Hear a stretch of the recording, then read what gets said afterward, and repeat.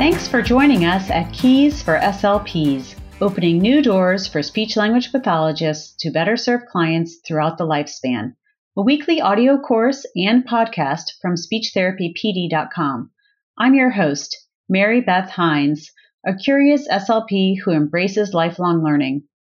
Keys for SLPs brings you experts in the field of speech-language pathology, as well as collaborative professionals, patients, and caregivers to discuss therapy strategies, research, challenges, triumphs, and career opportunities.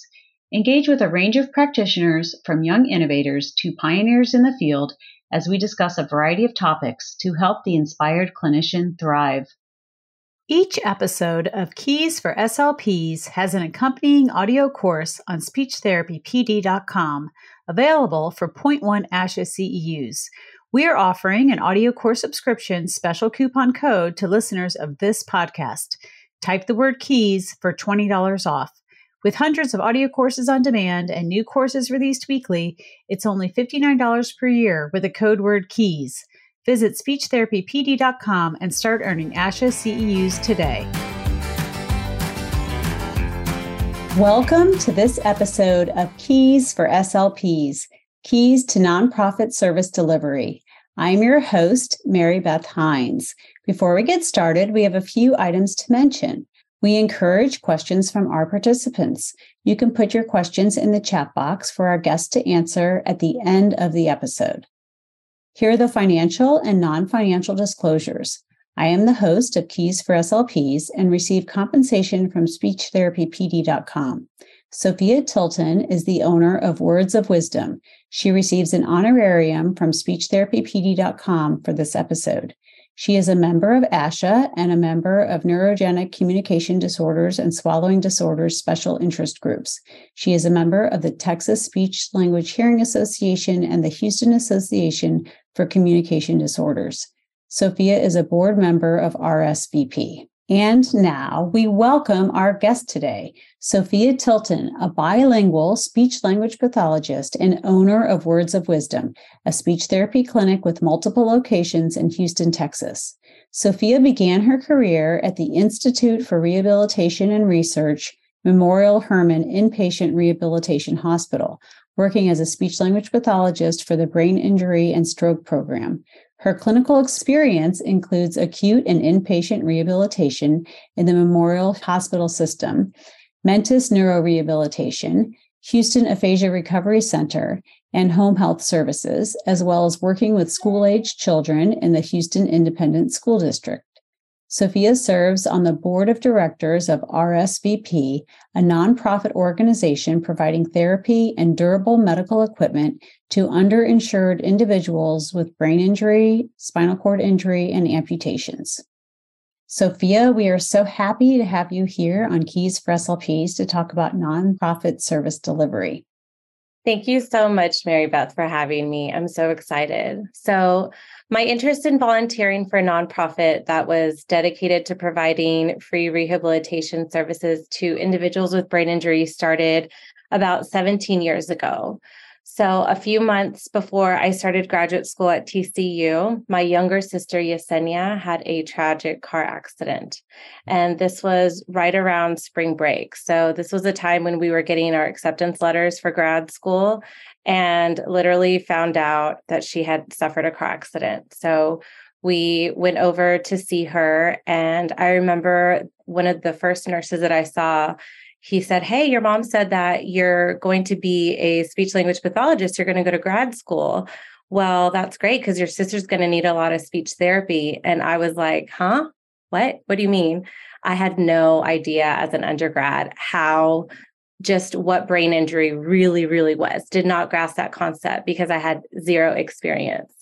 So when she suffered her traumatic brain injury, she was given the locked-in syndrome. So she required, she was nonverbal. She required a communication device. She was NPO. She went through a lot of dysphagia therapy. She required, everything that you could think of for adult speech therapy in the hospital setting for neuro patients. My sister went through it and I saw it as firsthand. in addition to, which kind of goes through with what I'm going to talk about with some of the nonprofit work that I do, she required a lot of medical equipment. And so we got to see her navigate through all that, getting the right, appropriate, and safe equipment. So I decided when I started graduate school to really look into working with adults. And so when my sister was still receiving intense therapy at home, including speech therapy, I then started working at TIER, and I was fortunate to start working in this brain injury inpatient rehab hospital back in 2010. When I was there, I was approached by Dr. Sunil Katari. He's a PM&R physician. That's physical medicine and rehabilitation. And he asked me if I wanted to volunteer on a Saturday morning at a local nonprofit called Casa Juan Diego. So this was a small Catholic-based charity that provided a medical clinic. So they were there usually on the weekends, usually volunteer physicians and nurses. And they had a lot of individuals that were coming in that had either stroke or brain injury, and they weren't able to provide the therapies and services for them through their organization. So a small group of us went. It was myself. I was a speech therapist, a nurse, Dr. Katari, a PT, and an OT. And we saw probably about 7 patients there. And it was an eye-opener. When you're in your clinical setting in this perfect hospital, having all the resources, and then seeing patients that have nothing. I mean, I will never forget this gentleman that this family was so thankful that they were finally going to see a therapist. They put him in the back of a pickup truck, laying on a mattress, bringing him from outside of Houston just to come in and see us. So it was just, an eye-opener for us. So our little tiny volunteer group eventually turned into this official nonprofit organization. Wow. Well, thank you for sharing those stories. And thank you for telling us about your sister's journey. How is your sister doing now? She's doing good. And, when you suffer a severe brain injury, whether it's mild or severe, it's life-changing. So she is still using medical equipment. She's still in a wheelchair, but she's learned to be a lot more independent. So she is able to use her chair on her own. She's able to get around. We've learned a lot about how to access the environment, how to work on being independent, which I'm sure any of our listeners that work with brain injury, that's always a goal, how to be more independent. So she still receives PT, she still receives physical therapy, sometimes OT, and she's actually one of our clients here at Words of Wisdom. So she gets teletherapy with our speech language pathologist here. Oh, that's great. It's exciting that she continues to make such progress. So I can imagine when you saw the person in that pickup truck that day, after having been through the experience that you have been through, how you felt, because that really hit home, someone not having any resources. Mm-hmm. Mm-hmm. Yeah, it was. So hard experiences, but that led you to do a lot of good for a lot of people. And I'm really super excited to dig into this. So you have been with RSVP from the very beginning. And can you describe to us how RSVP was founded? So during that Saturday, some of the Saturday morning clinics that we were doing at Casa Juan Diego, we were just meeting so many individuals that were describing how they were abruptly discharged from the hospital as soon as they were medically stable. So even though they're medically stable, they still required a lot more care and treatment. So as a family member, I completely understood how hard it was to navigate everything once you're discharged. I remember thinking that when they started discharge planning with my sister and talking to my parents, and I was like, wait, why is she being discharged if she can't walk yet? And why is she being discharged if she can't talk yet? You don't understand that when you're first going through it and you've never met anybody that has a brain injury. And so when we were there, we started getting referrals. People were starting to refer us patients that were not through Casa Juan Diego. So we started going to people, we started making some home visits.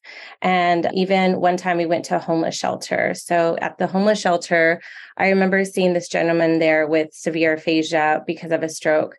And his case manager was trying to contact his family. So apparently he had some family nearby, but he wasn't able to communicate because of his aphasia. So I did a quick assessment and I found out that although he was nonverbal, he was still able to comprehend some and was able to read a little bit and answer some written choices. So with the help of the case manager, we were able to ask the appropriate yes, no questions, use a map, and he was able to show us where his family lived, and they were able to get in contact with them and do more investigating to help him out. So, that was just an example of like, he had nothing. He wasn't able to, they just needed some, the PM&R doctor was there to help out. And then as a speech therapist, we were able to provide a little bit of help.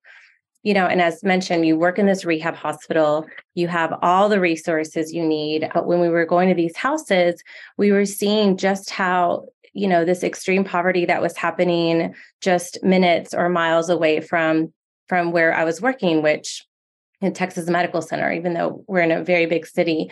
So a lot of these home visits that we were doing, they would have a tiny 1-bedroom apartment, multiple family members, and they, made it happen. So they would put the hospital bed in the middle of the living room. They would put all their medical supplies up against the wall. And, we couldn't believe how they were making it work, And so one of the, this definitely motivated us to always remind us like why we do what we do. I'm not always seeing patients and know where they're coming from.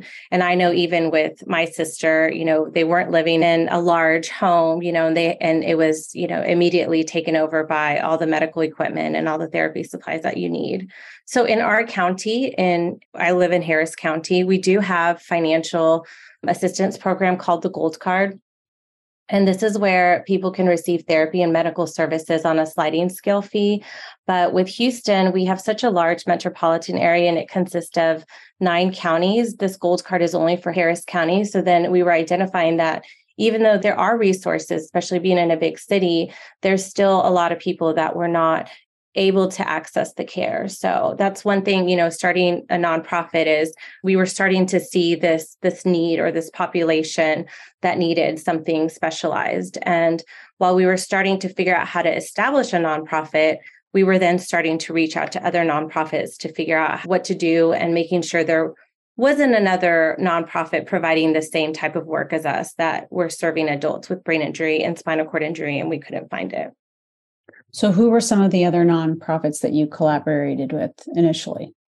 So first, we collaborated with another physician, another PM&R physician, but she also had her own private practice. So she had some space. It wasn't very big, but her name is Dr. Cindy Ivanhoe. This helped us kind of see more patients in a central location. And we then saw the need that not only do they need therapy, but they're also missing medical equipment, which goes hand in hand, especially with the physical therapy, OTs, and just being able to be mobile and be out of their home. So we then contacted this other nonprofit organization here that was called Project Union. And Project Union was made up mainly physician residents. And there were a few OTs and PTs as well that were serving on the board. And they had this clinic once a month, and they would receive donated wheelchairs and they would give out donated wheelchairs. So it was, again, these residents were the ones that were mainly holding this clinic. So we started referring to them. They started referring people to us too.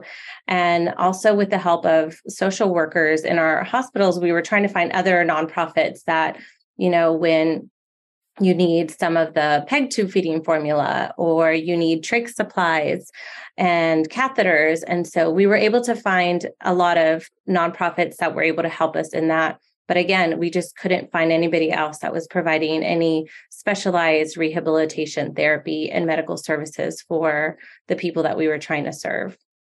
So then we then said, okay, well, let's do this. Let's make this decision and commit to starting a nonprofit because we didn't really have a name for ourselves. We were just, the group from TIER. So we decided to move forward with that. Well, that's great. So then the first step was getting your tax exempt status. Is that right? Yeah. So yes, the first thing you do, and it can take a little bit over a year to do that once you submit the application. So we started the application process in fall of 2011. We completed what's called the Form 1023. And I checked it again because it's been a long time, but it's still the form that you need to complete from the IRS. So we filled that out. And But before filling it out, there's a lot of things that you have to think about. So we started having these meetings with some of us, mainly that group that was volunteering that started off. And so we were thinking, we had to agree on a name. So what were we going to call ourselves? So we decided on Rehabilitation Services Volunteer Project so that we could be called RSVP for short. For us, especially working with people with memory problems, we're like, we need something catchy, something that people can understand or can remember. That's a great name. I know that it took us a while. I think I mentioned to you just to find a name for our little podcast here. So I understand how important that can be. Okay, so you established a name and then you created a mission statement. We did, yes.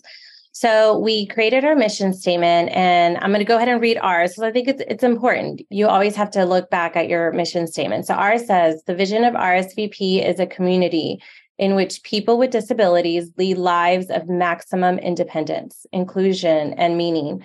Recognizing that rehabilitation can contribute to this outcome, our mission is to provide outpatient services to people who lack access to such care. We are a multidisciplinary, coordinated team of healthcare professionals committed to providing high-quality rehabilitative care that is comprehensive, compassionate, and community-oriented. I think it took us several meetings, several weeks to agree on this mission statement. And you know what? Now looking back, it's probably the most important thing that we did, especially in the very beginning. Because once you start growing as a nonprofit, and you're going to experience growth, you're going to experience change and new ideas, you always go back to that mission statement and say, is this what our purpose was? Is this what we wanted to do? And it always helped us, especially as a board, to make sure that we are following what we intended to do, what our mission statement says. Excellent. So the mission statement really serves as your guiding light as you evolve. It does. Well, you did an excellent job. How many of you were in that room? Do you recall in those meetings? It was several meetings. So actually, I was pregnant at the time. So I remember going into these meetings after work exhausted, as if for those of you that are, in your second, third trimester. So, it was less than 10 people. So it was a small group of us. But enough that there would be a lot of opinions in creating that. I can understand why it took as long as it did. And it was worth all those meetings because it really is an excellent mission statement. Okay, so you had your mission statement. And then what other steps did you take? So then we also had to designate the officers and directors, which included the president, vice president, secretary, and treasurer. So because I was pregnant, had to go on bed rest. Sometimes I would be on phone calls during these meetings. Wow. So I'm not a founding board member, but I did join soon after once I came back. But during that time, we were needing to adopt bylaws and provide a copy of the showing of the adoption, of these bylaws. And I can say definitely, especially when I later was president. So I definitely had to refer back to those bylaws a lot. And we'll have to come back and look at them whenever we're making decisions as board members. But the IRS requires that all tax exempt businesses that we have to file these bylaws. So no matter what state you're in, you're going to have to file them to the IRS. Now, depending on which state you are, you have to find out if you have to then submit it to the state as well. So it just depends. Every state has their own regulatory agencies that choose if they're going to keep them and hold the records. So the bylaws have to include important policies. And this is where we did hire an attorney. I don't think he charged us a lot. We did know who he was, and he assisted us in creating our bylaws to include all of the IRS and the state requirements. So looking back at our old notes, there were things that we had to add in that the state of Texas required. So I recommend consulting with an attorney so that you make sure you receive all of the protections afforded to you as a nonprofit. Excellent advice. So the bylaws, how lengthy of a document are the bylaws? I'm sure it depends state to state, but like for yours. Mm-hmm. I think ours is at least 15, 20 pages. Okay. It's pretty long. It does. And it talks about how you are going to, how you bring in board members, how you make a decision as a board, how you run your program, your organization. So you have to have there's a lot that goes in. And there's a lot of legal terms that we didn't understand. And that's where the attorney really can help. Excellent. Good advice. Okay. So you obtained your tax exempt status from the IRS. You established a name. You developed your mission statement and you designated officers. Then you consulted an attorney to write your bylaws in adherence with the IRS and state requirements.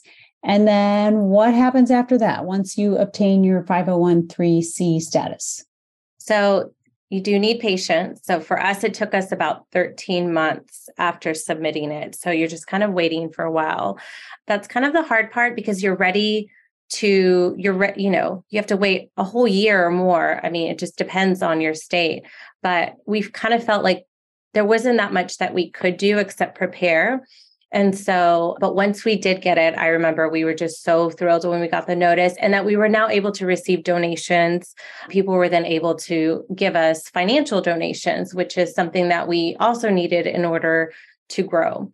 So we also then had to obtain a few insurance policies in order to protect our organization and board members. So one is the D&O liability insurance or directors and officers insurance. So this protects individuals from personal losses. So as a board member, I'm then protected with this. No one's going to sue me for something that's happening with the organization. No one's going to go after my assets.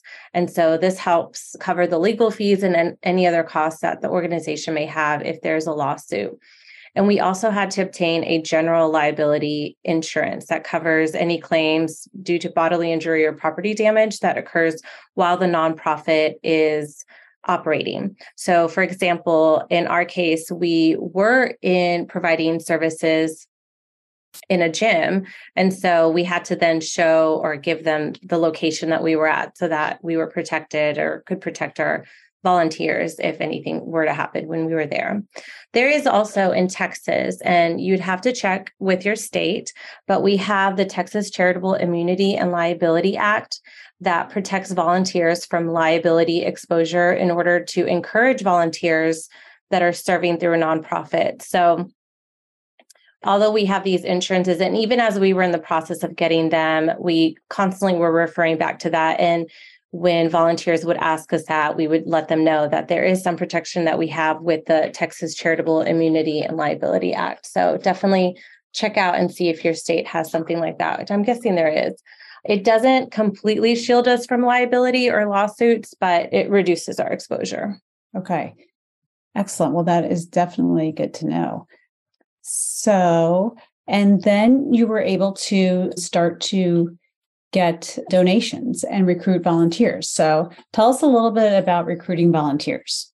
So we decided from the start that we were going to be an all volunteer organization, except for hiring contractors. And even in the beginning, we tried to get people to donate and volunteer their time since we didn't have a whole lot of money.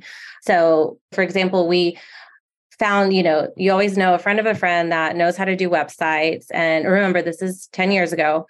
I think it's a lot easier to do a website now, by the way, than 10 years ago. So he created this website and we were so thankful. But, then we realized okay, as we needed more content and we needed to use our website to reach to volunteers, that we needed a professional to help us with that. So we soon after found somebody. And then we also found an accountant who was very enthusiastic to help us. We were very thankful, but he didn't have any experience with nonprofits. And so it ended up costing us a little bit more time than we needed. And until we found a person that's all she did and she still works with us now. So it just works with nonprofits. So I highly recommend when it's something like that, leave it to the professionals. And there are some things that you should be paying them, should be paid contractors. So we were able to recruit a lot of volunteers through work and through the clinics that we were already doing. So the word was spreading. And we were then starting to kind of, instead of having, just brain injury clinic, we did have a physician at that time that was specialized with spinal cord injury patients. So he would bring all of his therapists that he worked with and get them to come volunteer. Then we had Dr. Katari with brain injury. And then we have, and still do, Dr. Melton with amputations. And so we kind of had these 3 mini clinics in our therapy clinics. And then I was, kind of in charge of speech, trying to get people to come in for speech therapy. And then we moved from Dr. Ivanhoe's office, and a company, which is Mentis at the time, donated their gym. So this was a huge step in progress for us. So now we had this amazing facility, and I had my own speech room. Sometimes I could bring another speech therapist because we had the space. I was able to co-treat when I needed to, and the PTs and OTs now had all the equipment that they need. So they now had a treadmill, and they had, weights and the bands and everything that they need. And if I needed swallowing, they allowed us to use, any thickener that they had. So if you think about it, all of that cost so much money. We didn't have to pay anything for that space, for those materials that they let us borrow. And so this was a way for us to then start recruiting more people, because we were now at this other place, and then we were able to continue to keep our costs extremely low. Well, that's great. Was that an outpatient clinic that they were allowing you to use on Saturdays, or was it's a post-acute facility, and we're still there to this day. It's now called Neurorestorative, and they don't use it on Saturdays. And that was why we were able to come in and use it on Saturday mornings. Wow. That's incredible. Well, I guess that goes by the way of, if you build it, they will come. So, you built this nonprofit and people came to you willing to volunteer. That's huge. And they have helped you for over 10 years now? They have. Yeah, they have. Even though the ownership changed, we continue to maintain a good relationship with them, and they continue to donate their space, and they even helped us with fundraising early on. So, and again, we were able to then recruit therapists from there too. So it was a win-win for everyone. Well, that's great. Okay, so you recruit the therapist, and then, you're just a Saturday clinic. So how do you, but you're not with them, these volunteers every day. So how do you train and orient them?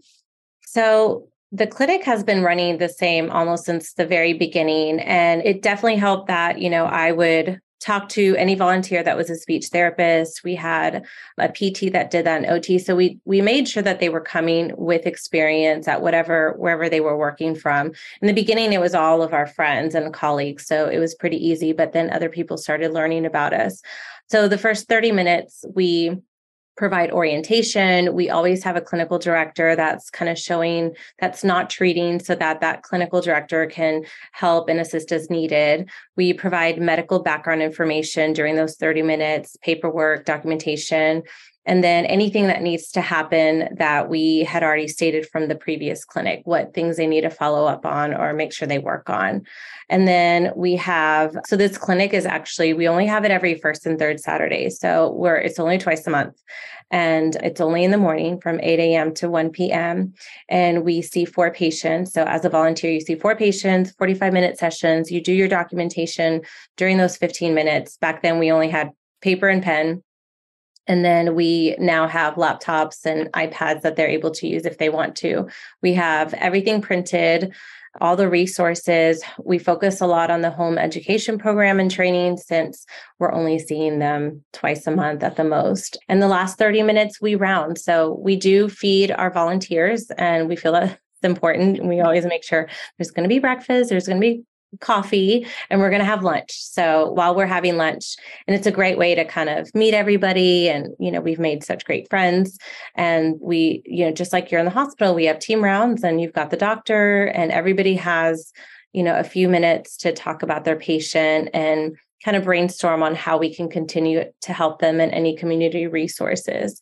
So we have a pretty large multidisciplinary team. So we have the physician, like I mentioned, some specialist physicians like our amputee physician, PT/OT speech, and pharmacist. We've also at times have social workers, neuropsychologists, chaplain, nursing, and anybody else. We've even had a recreational therapist come one time, a music therapist, anybody that was interested or is interested in volunteering that's related, we try to incorporate them as well.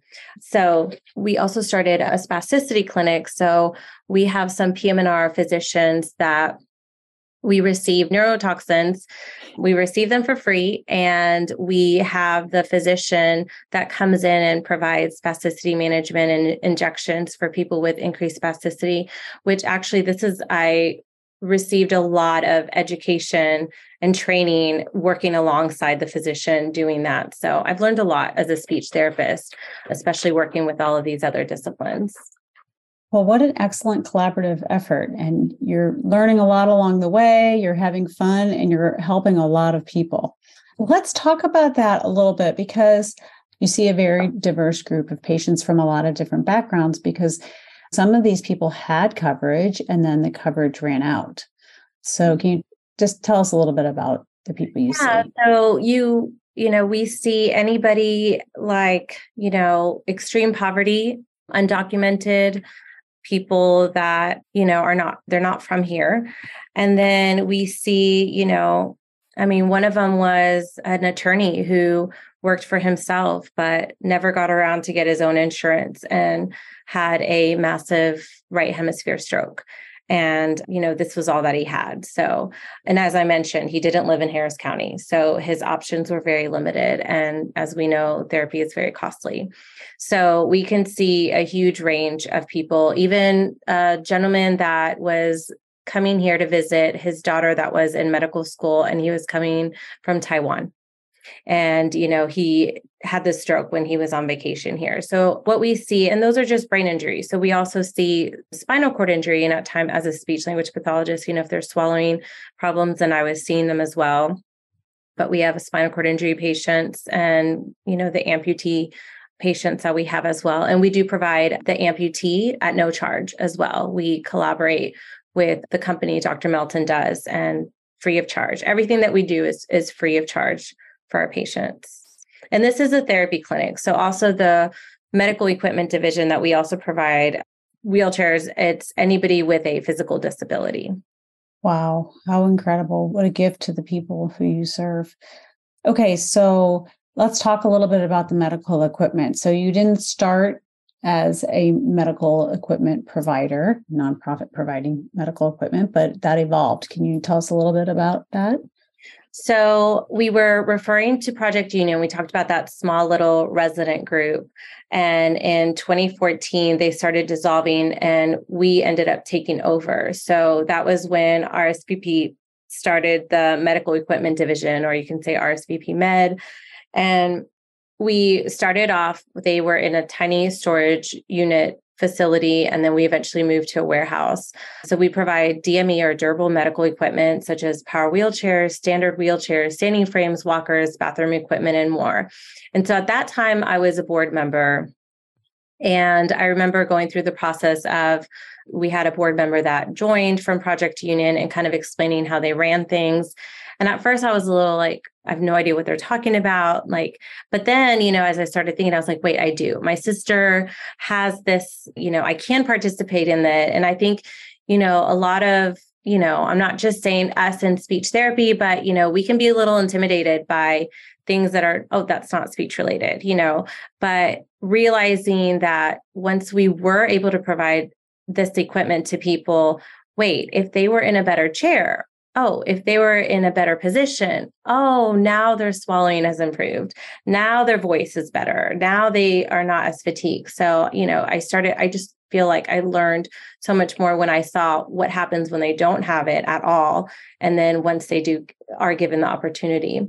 So yeah, we were then growing, that was in 2014, 2015, we were slowly growing. People were volunteering. We had pretty consistent people and everything was running smoothly and just making a few adjustments. And then then you start, as any nonprofit will, at some point, some disruption. And you'll have to tell us about that disruption. Just one point of clarification. You had the 4 patients a day, but for the medical equipment, you distributed that in a different type of a clinic? We did. So Project Union had it, I think we changed it or we modified it. So the first Saturday was therapy clinic.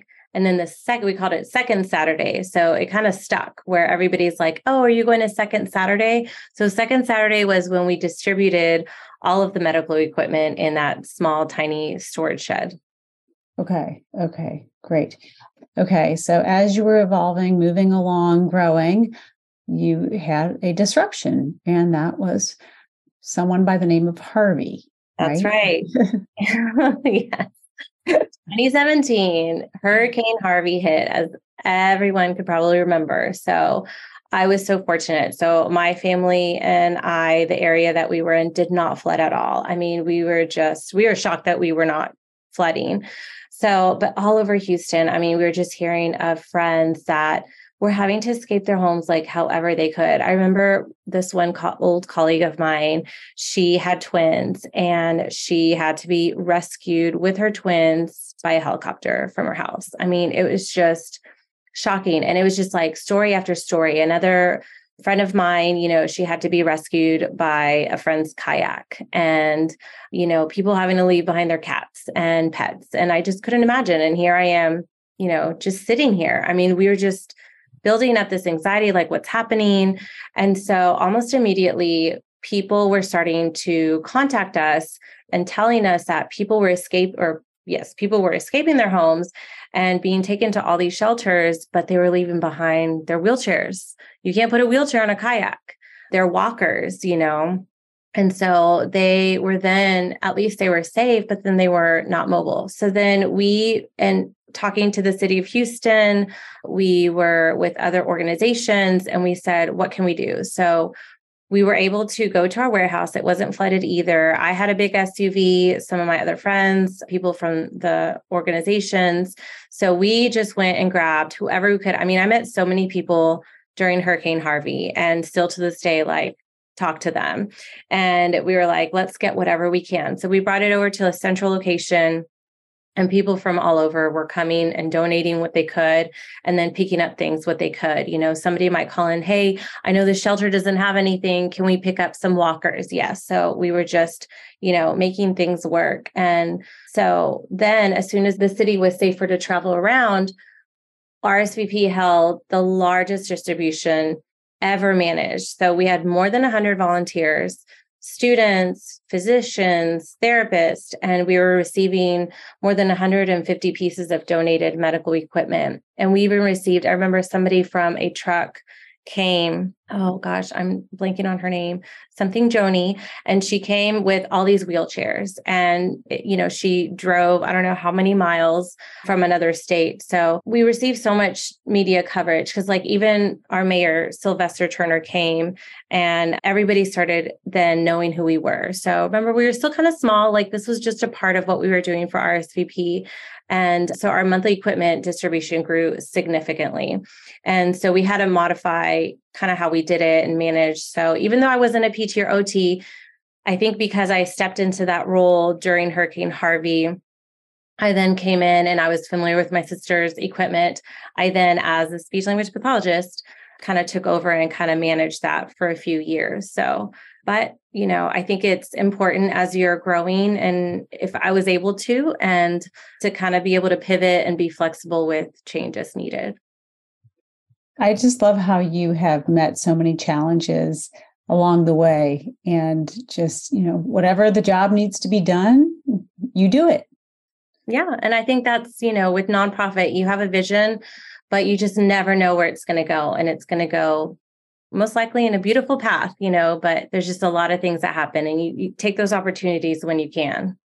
So then things kind of settled down and you were in a rhythm, and then the pandemic was another disruption. That's right. How did you pivot then? So yes, our next disruption was COVID, as most of the listeners also experienced some sort of change at work in how you do things. Our medical, I think we are fortunate that, we have a medical director. So, this was his role. He was able to say, no, we can't do that. No, my advice is this. And of course, the whole board had to agree. So I remember in particular, I was like, can we do a drive-through? Let's just do a drive-through. Let's give equipment out. And, he was very good at being like, well, we need to have this in place, and you need to make sure you're safe on this. And I'm like, okay, you're right. So we did a drive-through. We did those a few times, as safe as we could, people outside. And then because of the I don't know if it's because of the pandemic, but our landlord gave us notice that he was selling the warehouse that we had all of our items in, and we're still early on in the pandemic. And we moved all of our equipment into a tiny storage facility. So that was a huge challenge. We had to find volunteers to throw things away, to go through things that had been there for a few years, to clean them and to organize. And it took several weeks for us to move out of a warehouse. And we decided then, let's just keep things that are very unique, complex, the specific tilt and space wheelchairs, power wheelchairs. Let's keep those. And anything that's small, we reached out to all of those organizations that I mentioned early on and gave back to them. And they were able to take it and use it and distribute it as needed. So we then decided, well, what do we do? How do we still serve our mission and help people that do need, briefs and wipes and bathroom equipment? So we realized, well, we have this money. We don't use a lot of our money. Let's go ahead and just ship it directly to them from Amazon. So this is safe. We're not having to bring in volunteers. And we've been doing it for about almost 2 years now, where we are sending it directly to the patient. So with the therapy, just like everybody else, we had to shut down, our city shut down for a few months. And then we had to follow the rules of, I believe, like a skilled nursing facility, depending on the licensing. So they were a little bit more stricter in when we could start seeing patients again. And our volunteers, they had to meet the same criteria, like they had to be fully vaccinated and so forth, and wear appropriate PPE in order to get back into treating. So we started treating again we started smaller clinics in the summer of 2021 again. So it was a long pause in that. In the meantime, as for speech therapy, we were bringing in patients here at my clinic and seeing them one at a time once I was open. And so that worked out for a while, and we're still actually doing that. So how many patients do you see at your clinic, and is it still twice a month, or do you see them more frequently? So on our end, my clinic, we'll see them as needed. We'll see them. Usually we provide 3 to 4 therapy sessions after, depending on their priority. So for us, since they're not coming into a Saturday clinic, we have more flexibility. So we do about 3 to 4 sessions, and we'll see one at a time. So depending on our availability. So I'm able to, when I see open spots, and we can schedule an RSVP patient for speech therapy needs. And we did try teletherapy a little bit, but one of the big challenges with teletherapy is many of the families that we serve did not have the technology or did not have reliable internet access. So it was very difficult. So at times, if we wanted to try teletherapy, it ended up having to be a phone call, and it was more of answering questions and trying to provide training and education by phone. So easy to forget that not everyone has those resources. That's right. Yeah, you forget, especially, I think we all saw that during the pandemic. Mm-hmm. Mm-hmm. Okay, so how have you managed growth as a nonprofit? Well, right before COVID, we were experiencing a significant growth. We were pretty overwhelmed with the equipment division, which was great. But at times we had over 50 people coming in a short time span in the mornings. It was between 9 a.m. to 12. We didn't have an appointment-based system because we were still using like what Project Union did, which was anybody can come, it's open to the community. And we wanted to continue that and not limit any people into getting what they needed. And so, it started becoming an issue when we were physically just running out of space. We couldn't hold that many people inside our warehouse and in the air conditioning waiting area. So people were having to wait outside. We had to buy, a tent. People were getting dehydrated. We had to send volunteers over to get water. So it was just, something that we had to try to figure out and see what happened. So luckily, we had a wonderful, amazing group of students from the Texas Women's University, and they had to do a service project every year. So they would pick a nonprofit. And so they chose us, and I was president at the time. So I was able to do all those initial meetings with our professors, and we decided to come up with a system to improve this. And that's something else I encourage, when you not just collaborating with other nonprofits, but other universities that are related to the field. So even though they were related to the speech therapy or even all of the therapies, they really helped us with their project. So they worked with us for 2 different projects. So in this one, we created a handbook for volunteers. We created a better system on managing volunteers when they're coming to the warehouse. And we started an appointment-based system. And then COVID happened.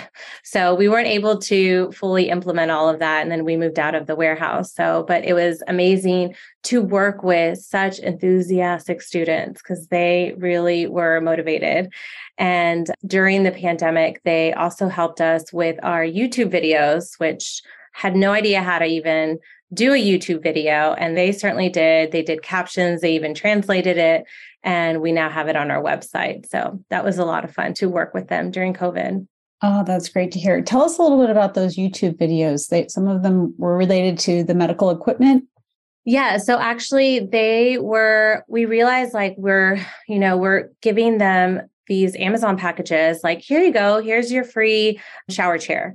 And then it's like, wait, do they know how to put it together? Is it easy for them? Even though they may not have an internet like with an iPad or a computer, most of them do have internet on their phone or some sort of service. And so we decided to put instructional videos. So we have them in Spanish and English for the basic things that we can send them. So how to put a walker together, the shower chair, I think one of the simple transport wheelchairs, and how to do simple adjustments to a wheelchair. So it was great. And this was all of their idea. So it was amazing. It's one of my favorite projects that we've done. I hope we can do more in the future. Well, that's wonderful. All right. Well, let's talk about financially how you have survived all of these disruptions and continue to thrive and grow. You have several different financial resources. Can you talk about that a little bit? Yeah. So with the 501c3, and this is why it's important to obtain that as a nonprofit, you can then receive monetary and in-kind donations that are tax deductible. So this is an incentive for people to donate to you.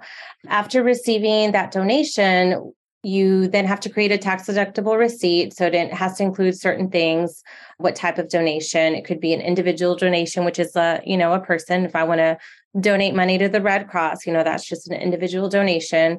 There's also corporate donation. So from a company that might donate money or they're matching one of their employees, or there's also an in-kind donation, and this is not money. So for us, we do receive a lot of in-kind donations because we receive therapy and durable medical supplies. And so for every donation that comes in, we have to create that receipt, just like when you go to Goodwill and you get a receipt. So my first officer position was becoming treasurer. So I had to learn all of this, and I knew nothing. So most of us board members were in a nonprofit. This was our first time and first experience with a nonprofit. So we had to get a lot of advice. United Way has amazing resources, and I look to make sure that there's a United Way probably near you or online. There's resources, and they have training classes that are related to nonprofits or even, starting a small business. So, they had everything from Excel classes if you wanted to learn computer software. And I took one on QuickBooks because I realized I had to start using QuickBooks. So we were also invited to community meetings with other nonprofits. So we started collaborating, meeting with people and local universities so that we kind of understood what are some other things we can use on the administrative side of the nonprofit. And so one of them it's called TechSoup.org, and we still use it. So it's a simple application, and we get reduced programs and software on our computers. And I think you can also get technology computers at a reduced rate. So I highly recommend that for anybody that is in a nonprofit, because sometimes it could be free. So our QuickBooks is at a very reduced rate. And then because working now that we have our accountant, she helps us keep with our books. So we do have to create monthly reconciliation reports as a nonprofit. We do quarterly reports, and the quarterly reports are what I was presenting to the board during our meetings. And then you have to create your first annual budget. So the accountant kind of helped me handle all that. And because at first I was doing it with a person that was for free, and we both didn't know what we were doing. So I highly, hire an accountant that knows what they're doing. But as far as funding, and I was talking about the individual contribution. So for us, it was pretty easy. The doctors, the therapists, were seeing what we were doing, or they would come in and volunteer. And so, they were willing to donate, $20, $100, at the end of the year after volunteering. And then at the end of the year, we'd always reach out to potential donors, through cards, postcards, and we would receive quite a bit from that. And then some of the companies that we work with in the hospitals, I'm thinking of some DME groups, the durable medical equipment, they would give us a donation yearly as well. So those are some of the corporates. We also, talking about students, they also would fundraise. They would create fundraisers. And so we've been the recipient of several student fundraisers where, they raise quite a bit of money and they all pitch in and, they know that this is what they're going to do, also working with this population. So we were able to get some great fundraisers, some great amount of money donations from them. Before COVID, we haven't had a large fundraising event since COVID, but one of our largest fundraising events was, believe it or not, it was a race car driving event. So yes, we're working with brain injury. Everyone's wearing helmets, but we have this racetrack here called MSR Houston, and it's just amateur racers. This is their hobby, and they have their cars that they buy and make it all fast. And there's all these different races. And so we created this event with the CEO at the time of Mentis, the one that was donating the gym space. And we had a huge success. We did it 2 years in a row. And so with that big fundraiser, we were able to receive a lot of money.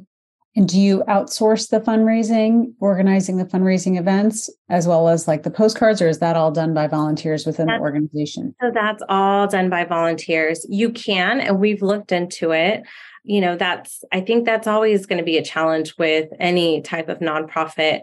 It took a lot of time to do that very large fundraiser. So it was us that were already volunteering our time, that were already on the board, dedicating time for a fundraising event that took a long time. The other thing I did fail to mention was, there's grants, there's scholarships that are out there for nonprofits. For Texas, there's the Texas Speech and Hearing Association has this annual community service endowment fund. And this allowed us to purchase therapy materials early on with our organization. So I had to, it was a pretty simple application, what we were going to use the money for, who the population was. And all I needed was simple communication books. I had so many Spanish speaking patients that just needed, had severe expressive aphasia and just needed a way to communicate. So there are these small, simple communication binders, are like this big, and, they have all the basic things for simple communication. So we were able to get several books of those with the money that we were able to get from that endowment fund. Oh, that's great. All right. So individual contributions, corporate contributions, some other nonprofit and foundations can contribute, and then fundraising events, grants, and scholarships. So you use a lot of different financial resources, and that's great to hear that you actually have the funds to purchase the medical equipment and send to people's homes. Mm-hmm. Yeah. And I mean, it's a blessing in disguise, right? So we're not paying rent for this warehouse anymore. So that allowed us to, shift our budget a little bit and create and have more for equipment. I have a question about the in-kind donations. So if a therapist donates their time, is that considered an in-kind donation? So you can track those hours as well. Some people are coming in from corporations that need that. And so there are times that we might have to fill out paperwork for them or give them a letter. I think there's also high schoolers that require certain volunteer hours. And so we don't necessarily have one that we provide, but we're always happy to fill them out and keep track of. So we do keep track of the volunteers. Okay. So then that volunteer could take in that donation. They could report that on their taxes as an in-kind donation. They can. Mm-hmm. Yeah. Okay. All right. Well, you have used a wide variety of resources, and that's great. Thank you for telling us about all of them. So you decided at the very beginning that you would not be able to pay any volunteers who are actual therapists. And this keeps costs low, but it probably presents some challenges as well. Can you talk about that?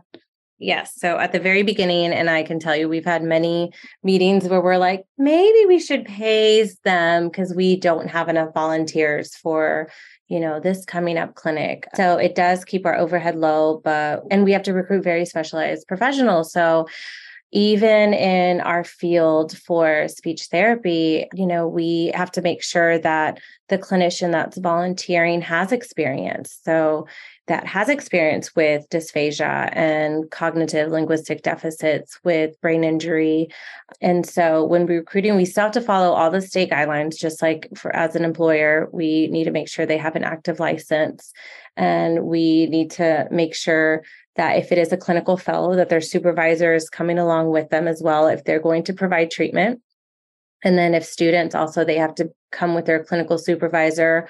But if not, they can still come in and observe and assist with other non-direct therapy for patients with, for us, we decided, it's hard for me to be there every Saturday. So we had to kind of shift things more with speech therapy and trying to recruit. So that's where we changed it and said, oh, well, we're still helping them and then we're bringing them into our clinic. So we've done that with other clinics too, where if we can't find a specialist, we'll reach out to them like, hey, we have this person. Can they come to your outpatient clinic and can they be seen? And so that's another way that we're able to do. Saturdays are hard. I mean, I don't blame them. I mean, now that my kids are, I told you I had my child back in 2011.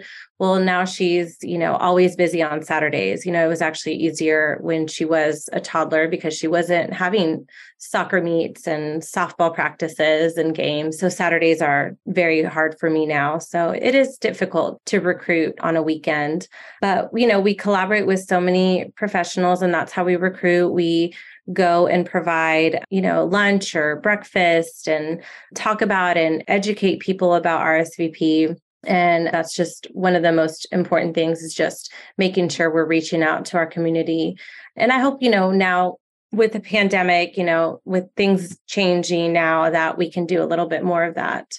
We've also had even post-acute hospitals donate a hospital bed. So a facility that might have a low census, we were able to find the right patient and get them to have, 2 more weeks of intense PTOT and speech. So that was just some things that we were just trying to think outside of the box. And, if we can help that one person to get more therapy, then we'll do whatever it takes. Oh, that's great. All right. Well, we're coming up on our time, but I wanted to ask you, I know we want to get some case studies. Hopefully we'll have some time, but can you tell us how SLP services in general can be delivered through a nonprofit such as RSVP? We've talked about that a little bit, but I know there are different ways. Mm-hmm.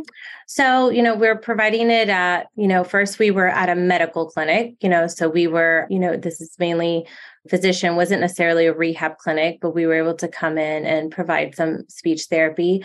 The other one was where we were providing therapy in homes, but it was different than home health. So we were very unique in our approach where, we wanted to see as many patients as we could, but we wanted to see them together as a group. And so how I said, we had the physician, the nurse, PTOT, and speech. And so this was one of my favorite experiences. So as a Spanish speaking bilingual SLP, usually I was coming in first with the home patient and kind of getting some background information, establishing rapport with the family, and getting all of the medical information that the doctor needed. And during that time, I was trying to establish to see, can the patient give us a reliable yes, no? Is the patient able to answer some questions? Is the patient verbal? Are they comprehending? And all this literally in just 10 minutes, the fastest assessment I've ever done in my life, and getting as much information as I can. And I did, it was different than anything I've ever had to do. Then PT and OT are coming in together and assessing them physically. So we were working as a team 100%, all hands on the patient. And we got so much more information than, the way we would normally do it. Physician first, then PT, then OT, then speech. I mean, that's 5 hours, and we did it within like 45 minutes. So that's what we were doing in the type of services that we were providing in our nonprofit. We've also, with the donated gym, that was more what you would traditionally see in an outpatient facility. And so we were doing our therapy there, but we also had the ability to do co-treat. So when possible, and if we needed to, co-treats were happening, or co-evaluations were still happening in that outpatient.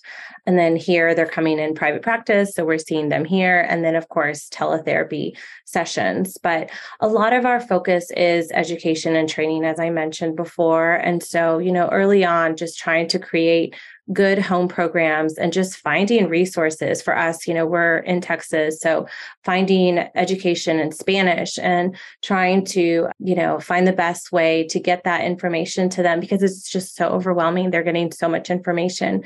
So I use education resources from the Brain Injury Association of America and National Aphasia Association are some examples. Aphasia.org used to not have education in Spanish. And I remember I had to do a little interview with them about a person with aphasia that was at our clinic. And so after I said that they didn't have any Spanish education online, they quickly did, like a year later. So they reached out to me and they were like, "Oh, you're right. We will. We're working on it." So I went online recently and that, yes, they still have it there. So it's great. And we, try to find free or low cost apps. Lingraphica has a lot of free apps that we show our patients. And then, as I mentioned before, use some training videos. So I think those are a great way. I hope that maybe we can do some training videos for speech therapy that we can provide in our nonprofit. That would be excellent. All right. Well, I know you were coming up on time, but you did prepare some case studies. So if you wouldn't mind, let's talk about one of those and then we'll close. Okay. I think I'm going to choose my patient A. He was one of my home patients, one of the first home patients that we saw. And he was working with his father here in Houston. They were undocumented, so they were from another country. They were such hard workers. I mean, they just were working for their beautiful family in their country. And he got injured on the job. So he was minimally responsive. We came in, he had a Jackson metal trach. I think it was stainless steel trach. I had never seen one before. I'm at TIER. So, usually it was not that, it was the Shiley one. So he was nonverbal, NPO, completely dependent for everything. And we did another home visit after that just to get him the right wheelchair and show the dad how to transfer him. So because the dad had to work, they had an uncle and then neighbors that were helping take care of him because he needed 24-hour care. So we also brought in a Hoyer lift to train them to transfer him to his car because he couldn't even go see a physician if he needed to. Anytime that something was happening, they had to call the ambulance because they couldn't transfer him. So they started bringing him to the clinic. And then all of a sudden, just sitting, like I mentioned before, just sitting up in a wheelchair was improving his trunk support.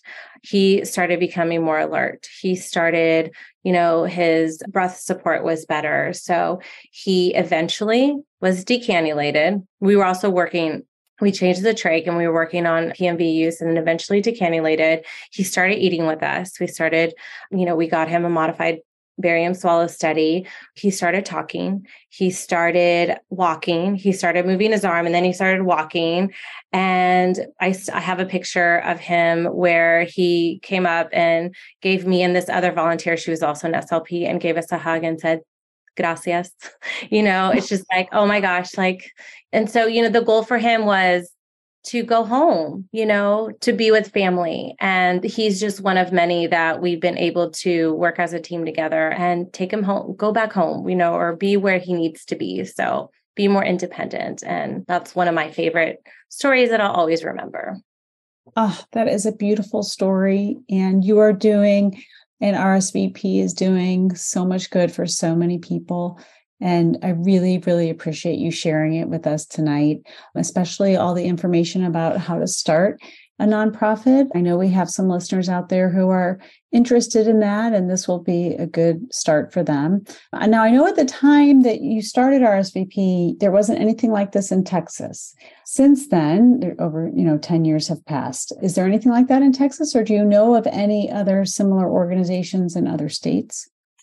There's not with therapy, specifically with brain injury that I know of right now, but we did expand. So we have an RSVP in Colorado. So the physician that was with us for spinal cord injury patients, him and his wife continued that in Colorado when he moved there. So we have that. We also have an RSVP in Georgia and plans for other places too. So, and these are all volunteers that we've had here. So that's in the works of kind of expanding in other states. Okay. And yeah, it's exciting. Oh, that's wonderful. So if we had someone listening who was interested in starting an RSVP in their state, how would it be best to contact you? So you can contact me by my email. So at work, it's stilton@wisdomspeechtherapy.com. You can also go on rsvptexas.org. And if you ask for me, if you get the general email or the link to communicate, you can get sent to me. So, but rsvptexas.org is our nonprofit. Excellent. And I know you also provided some resources on the handout that you provided to speechtherapypd.com, which will be attached to this course for anyone listening in the future. And I know you brought a great quote today, and I would love it if you could share that. So take it away, Sophia. Okay, so I was like, okay, how do I end? I wanted to find a good quote that kind of talks about what we just talked about and why we do what we do and why you're interested in a nonprofit. So this is from Leo Buscaglia. Too often we underestimate the power of touch, a smile, a kind word, a listening ear, an honest compliment, or the smallest act of caring, all of which have the potential to turn a life around. So I'm reminded as a volunteer that even something that we think is so small or something that everyone should know regarding speech therapy may not be known by someone that does not have any access to care. So at times, as a volunteer SLP, will be the only speech therapy that person might receive. And doing it with care and love can truly make an impact in that person and family member's life. Well, thank you for sharing that. And thank you for being with us tonight. It was really great to have you. We really appreciate it. Thank you so much. And again, if anybody has any questions, feel free to email me. Thank you. All right, everybody. Thanks for joining us and keep up the good work. Thanks for joining us here at Keys for SLPs, providing keys to open new doors to better serve our clients throughout the lifespan. Remember to go to speechtherapypd.com to learn more about earning ASHA CEUs for this episode and more. Thanks for your positive reviews and support. I would love for you to write a quick review and subscribe. Keep up the good work.